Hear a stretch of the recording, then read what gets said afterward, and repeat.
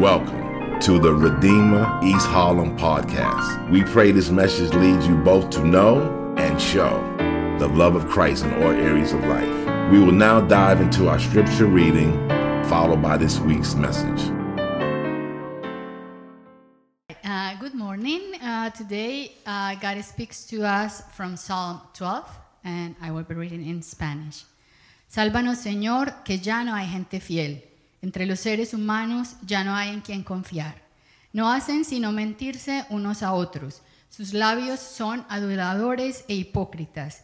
Corte el Señor todo labio lisonjero y toda lengua jactanciosa, que dice: venceremos con la lengua, en nuestros labios confiamos.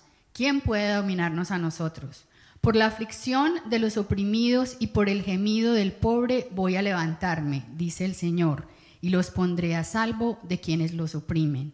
Las palabras del Señor son puras, son como la plata refinada, 7 veces purificada en el crisol.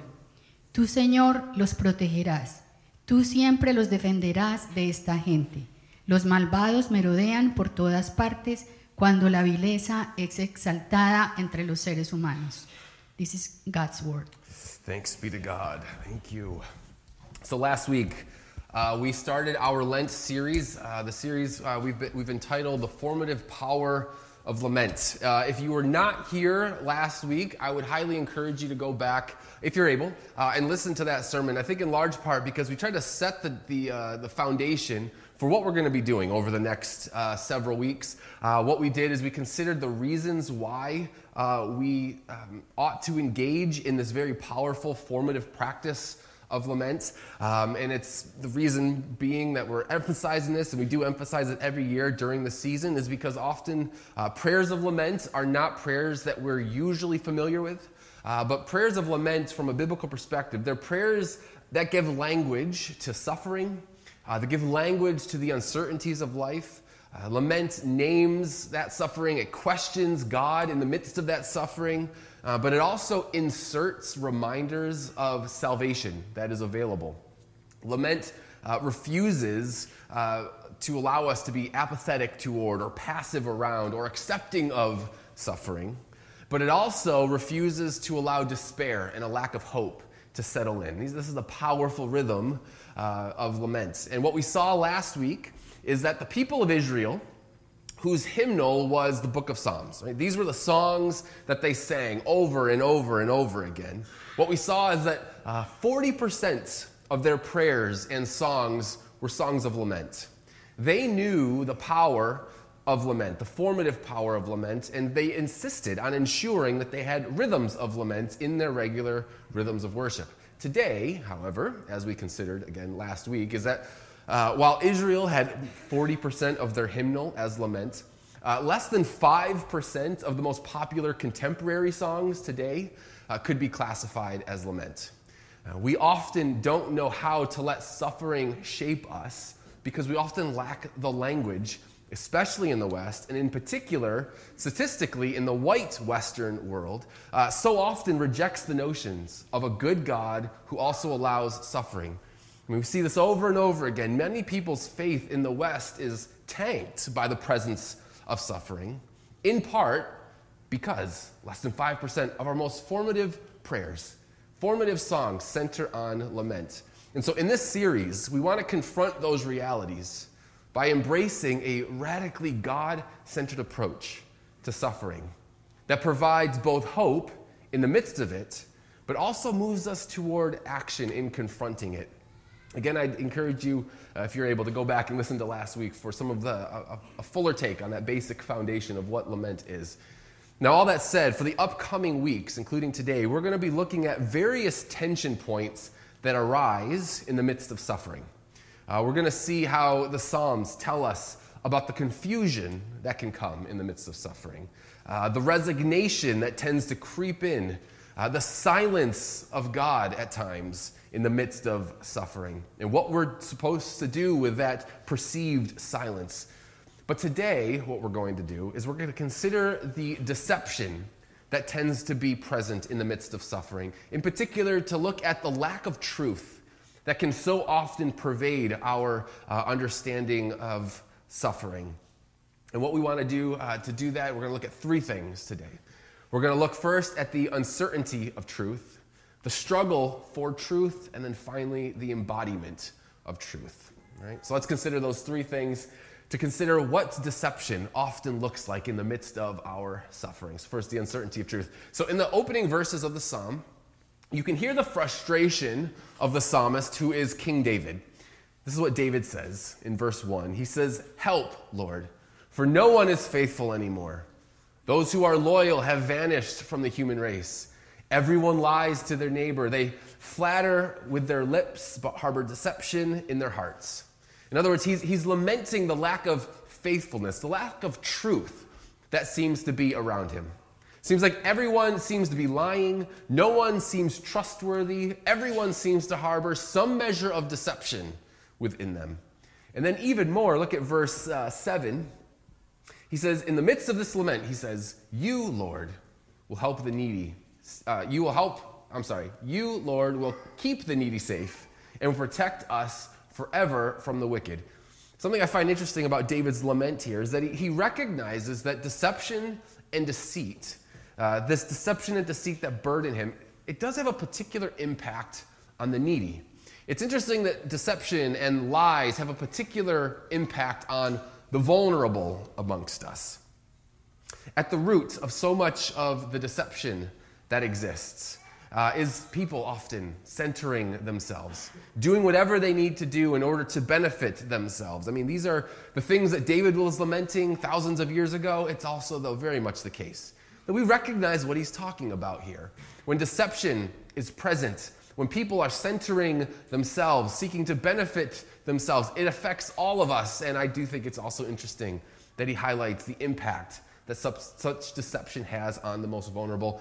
And that's a point that we could take in one particular direction. I'm not going to do that today, but it is interesting that he highlights that. What I want to look at today, though, in the midst of all of this, is a more fundamental issue that I think we deal with today.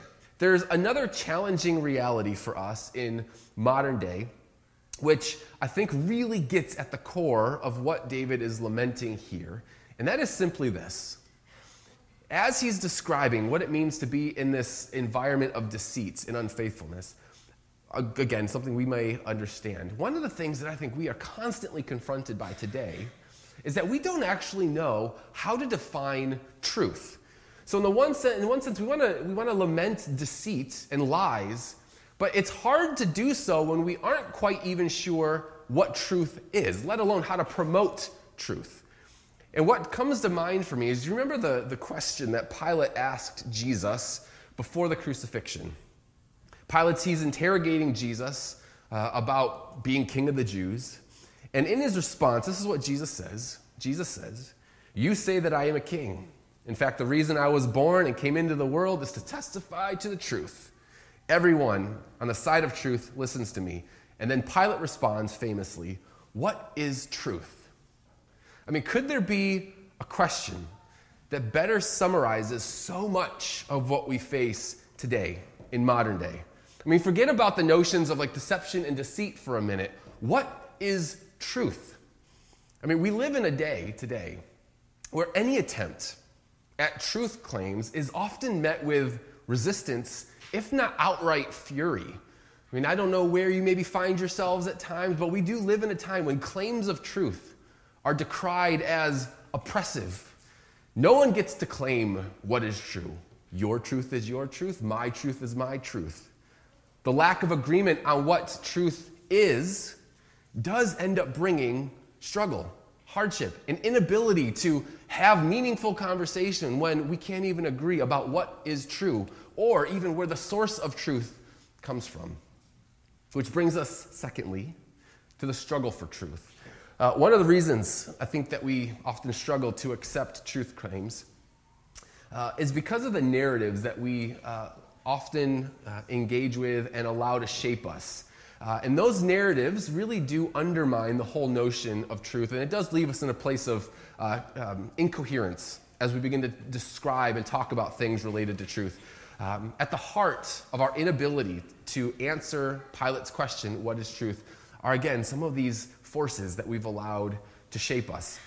And for a little bit, I want to maybe just take you a little bit down a rabbit hole of some philosophical approaches to trying to understand truth. I promise I'm going to have a point, but track with me for a minute, because I do think that this whole notion of truth today, it does become wildly disorienting for people, right? It leads many people to a breaking point, not really having any real sense of what they can grab onto as being objectively true, right? How did we get to a point where we can't agree that a single truth even exists?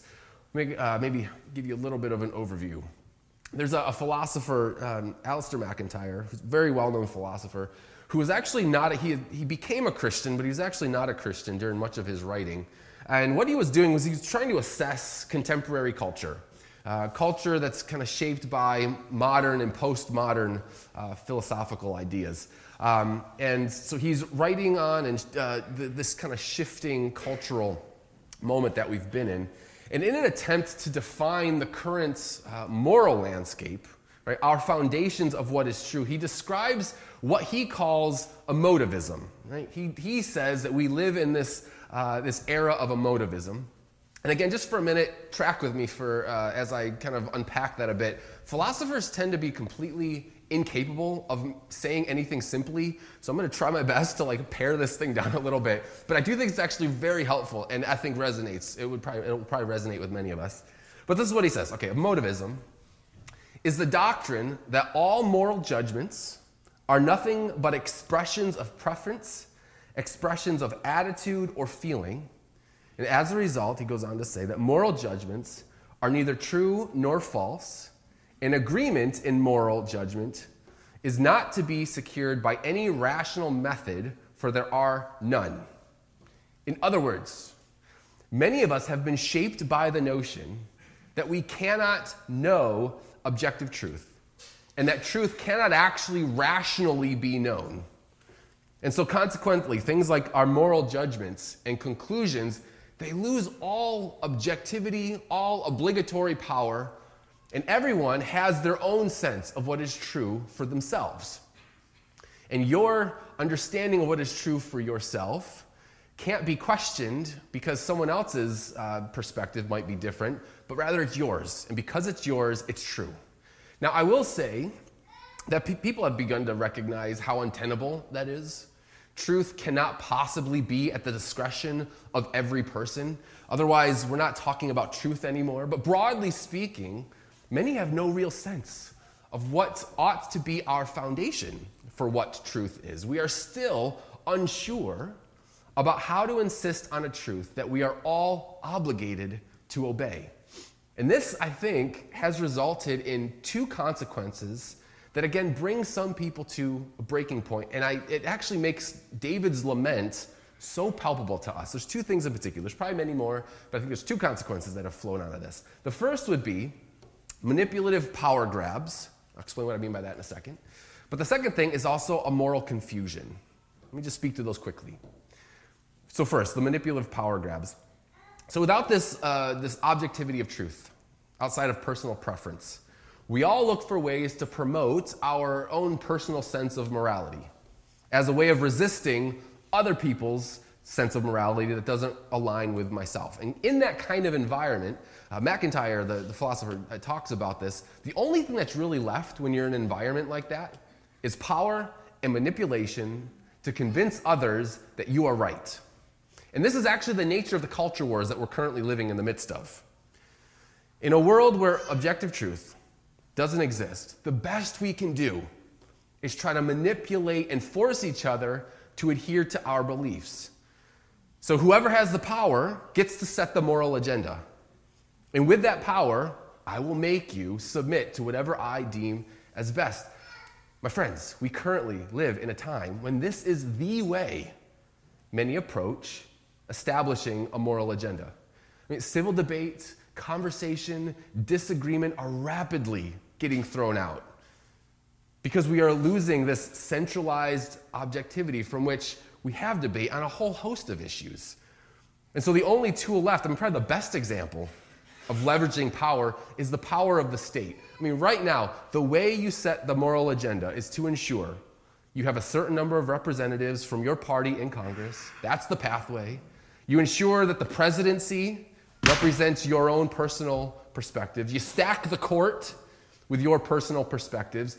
All of this is for the purpose of leveraging power to demand or insist that other people are obliged to your personal perspective. And we see that across the entire political spectrum. And then in that environment, everyone then becomes an enemy to defeat. And now for Christians, in theory, there ought to be a rejection of this whole notion of emotivism and the manipulative practices that come as a result. But in practice, there have been many who have bought into this belief that leveraging power and manipulative relationships are the way you get things done. I mean, we're watching it in real time. As Christians lose their place of dominance and cultural influences, there's a growing willingness to just pragmatically go after a by any means necessary mentality to reinsert influence through power. I mean, we're seeing it in real time where the Beatitudes of the Sermon on the Mount, blessed are the poor in spirit, blessed are those who mourn, blessed are the meek, blessed are the merciful, blessed are the peacemakers. That all sounds like weakness to many today. Winning by any means necessary really has become too much of an instinct for many, and it flows out of that lack of centralized, objective truth that we can claim. But in addition, and it's related, this lack of definable and objective truth, it's also led to a significant moral confusion within our culture today. And again, McIntyre, he focuses on this, but he essentially talks about how this moral confusion, and the confusion being there's a variety of different perspectives on what is good, right, true, just. As a result of that, everyone just is able to now create their own internal logic to justify their personal belief system. So if moral judgments, right, are nothing but expressions of preference, expressions of an attitude or a feeling, then who's to say that my perspective is wrong? I'll just create my own sense of internal logic behind what I've claimed to be true. And he gives a bunch of examples of how this has been the case amongst the most pressing, within the most pressing issues of our day. Right? All of these issues, right? No matter where you land on each of these issues, they all have their own internal logic to them. Right? So both sides of an issue, on issues like war, or abortion, or gun control, or immigration, or corporate business practices, or sexual ethics, and so much more. No matter what perspective one might take, everyone's created their own internal logic that their perspective is true. I mean, for decades, we've been endlessly fighting about all kinds of different things, all kinds of different issues. Again, McIntyre, he focuses in on a couple of them, but for decades, we've been endlessly fighting about what constitutes life. Oh my goodness. Thank you, Siri, for your contributions. For decades, we've been arguing endlessly about what constitutes life and when life begins, who ultimately has agency about whether or not that life is to be kept or ended. There's been no agreement for many years about what constitutes sexual freedom, sexual morality. I mean, we've said this before, but the best that we've been able to come up with in this arena is the low-hanging fruit of consent. I mean, obviously, that's a non-negotiable, but is that really all that we can come up to it with as we try to navigate sexual ethics and sexual morality? Plus, this is a bit of a side note, but even when consent is present, consent being the only real sexual ethic assumes that people still aren't victimized even when consent is actually present. And then on top of that, what is sex even? I'm not even sure that we could agree on that. How then do we have any clarity about what is true and moral about sex? What do we do when we don't agree about how to talk about issues like gender or the nature of our bodies? How does one move forward in claiming what is right and true when we can't agree about the most basic things about who we are? What do we do when there's a constant insistence that we flatten the complexity of issues that we face today? Flatten the complexity of conflict in the Middle East, or healthcare access, or countless other issues that really don't seem to have any simple solution. What do we do in the midst of that? It creates a moral confusion, and no one seems to have a path forward because everyone's perspective seems to make sense in their own internal logic. And the point is simply this, that there is moral confusion when we cease believing that there's objective truth. And that morality, for example, is an expression, ought to be an expression, an outworking of that objective truth. Instead, it's just become an expression of our preference. And while these debates, they've always existed, the contemporary consequences have actually led us to verse 8, actually in very profound ways. Look at what verse 8 says. Well, let me start in verse 7. So verse 7 says, "You, Lord, will keep the needy safe and will protect us from the wicked." And it's verse 8, "Who freely strut about when what is vile is honored by the human race." It's interesting that there comes a time in the midst of deception and moral confusion when what is vile, what's dishonoring to God, what's worthy of God's judgment is viewed as honorable. Because we can easily create our own justifications for our own sense of morality. And in the midst of such confusion, I again remind us of Pilate's words. They hit us afresh. What is truth? And the lack of clarity that we have to answering that question, the lack of commitment we have to that answer, leads us to the heart of David's lament. Help, Lord, for no one is faithful anymore. Those who are loyal have vanished from the human race. Everyone lies to their neighbor. They flatter with their lips but harbor deception in their hearts.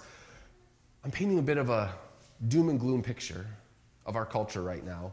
I'm doing it on purpose, in large part because I really want to drive this next point home.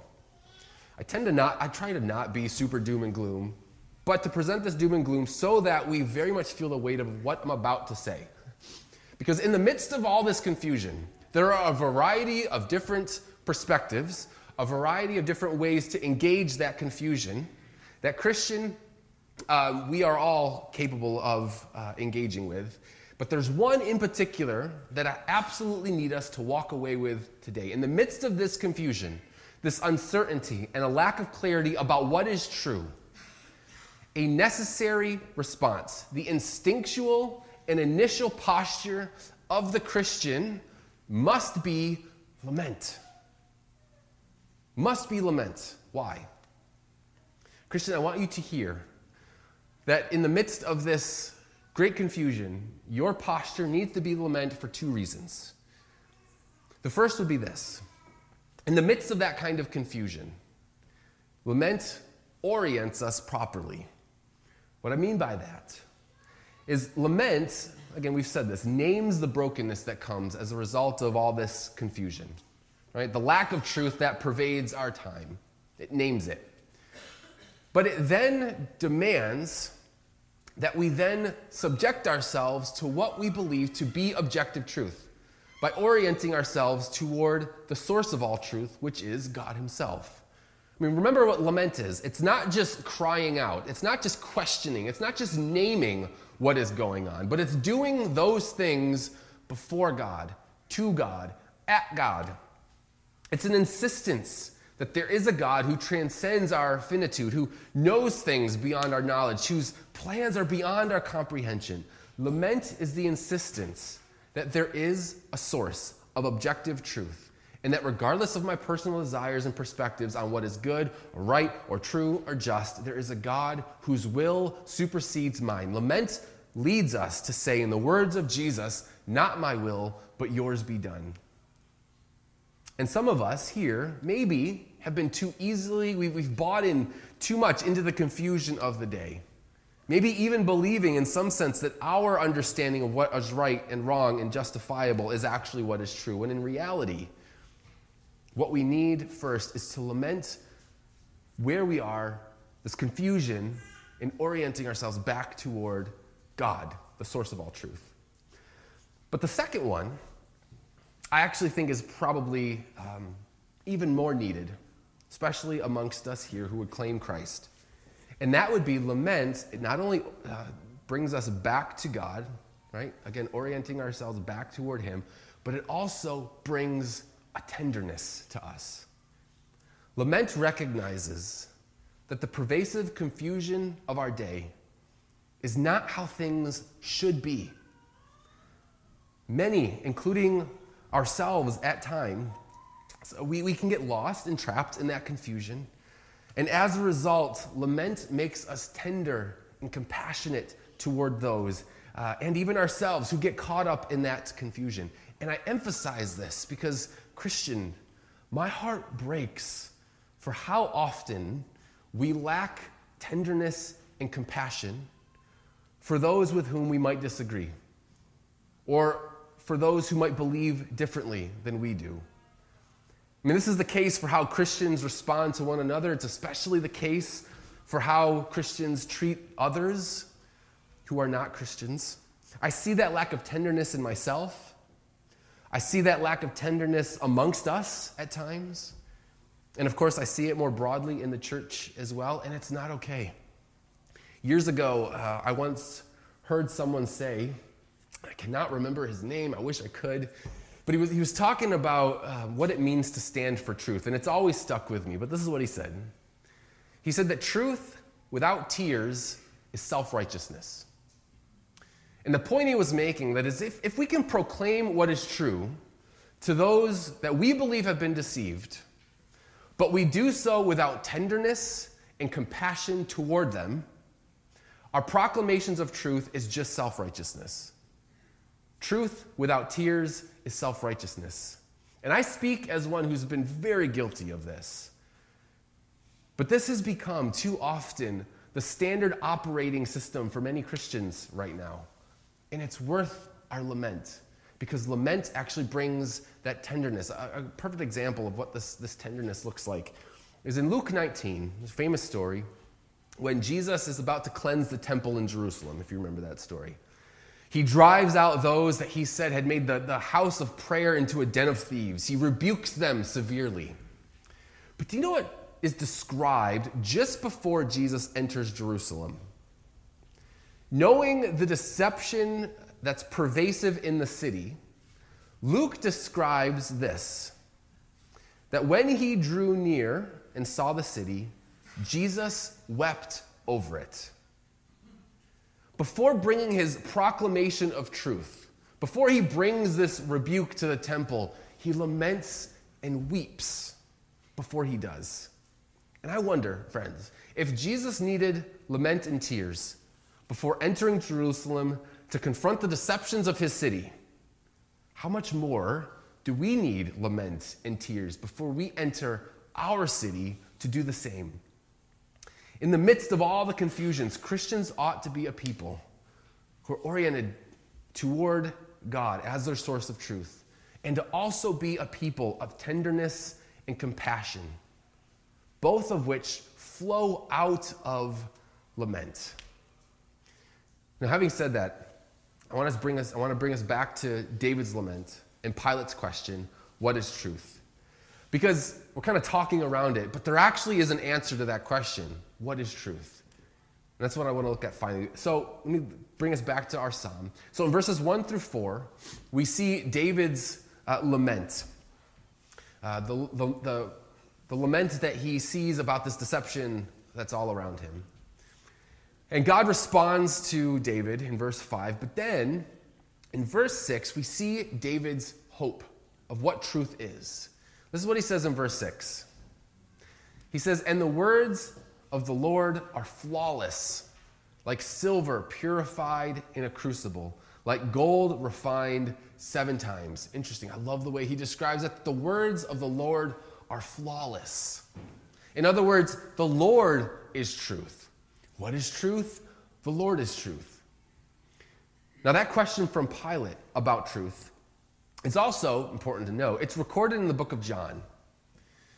And John also records in his opening chapter that Jesus is the Word, if you remember. For David, the words of the Lord are flawless, and that is his hope. And according to John, those words are embodied in the person and work of Jesus, who would later in John 14 proclaim to be the truth. So the answer to the question, what is truth, is Jesus. Jesus is the truth. Jesus is the flawless Word of God. And I emphasize this because if we want to anchor our morality, it needs to be anchored in Jesus, the Word and the truth. If we want to have clarity in answering the questions that are before us, right, to begin navigating the confusion of our day, the way that we do that is by looking to truth, Jesus, the flawless one. And should we ever doubt that Jesus is the truth, the one thing that the season of lament reminds us of, the season of Lent, it reminds us that in the midst of all this confusion, we're actually longing for the ultimate event that vindicates Jesus as being everything we claim him to be, which is the resurrection. We can trust that Jesus is truth embodied by looking at the resurrection. It's at the resurrection that Jesus proves all that he says he was about himself. And at the end of this season of lament, at the end of this season of Lent, we will celebrate that day. But for right now, it's at least worth noting that if we truly want to understand how to answer that question, what is truth? If we want to be able to rightly engage with the brokenness and the uncertainty and the confusion of our day, all of this requires us to center whatever answers we come up with on Jesus, the Word of God, the flawless Word of God. And my hope would be that as we begin to lament, as we fix our eyes back on him, right, orienting ourselves back toward him, as we allow his tenderness, his compassion shape us in such a way that we then are able to respond to the world with a similar kind of tenderness and compassion, that we'd actually then begin to experience the hope that he provides as being the flawless word of the Lord. And I do think, in the end, that begins to help us engage the suffering and the confusion of the world better than I think we probably have been. That would be my prayer for us personally, be my prayer for us as a church, and I pray that does present something different to a world who right now is longing for some way to navigate the confusing times that we live in. I pray that we as a church would be just that. Let's pray. Father, we thank you that you are the source of all truth, that there is a way for us to be able to navigate the confusing times in which we live, and that is by looking to you. I pray that you would remind us that you are truly the objective source of all truth, and in a time that can often feel so confusing in answering Pilate's question, we do not need to be uncertain about what truth is because you are truth. And we thank you for Jesus, the embodiment of that truth. I pray that as, again, we navigate the confusing times in which we live, we would always bring ourselves back to him. And that we would also experience the tenderness and the compassion that he has for those that are trapped in the midst of such confusion. Make us a people that reflect something different to a world that's so often trapped in that confusion. We ask all this in Jesus' name. Thank you for listening to the Redeemer East Harlem podcast. For more information on our church and how you can support what God is doing through our church, go to www.reh.nyc.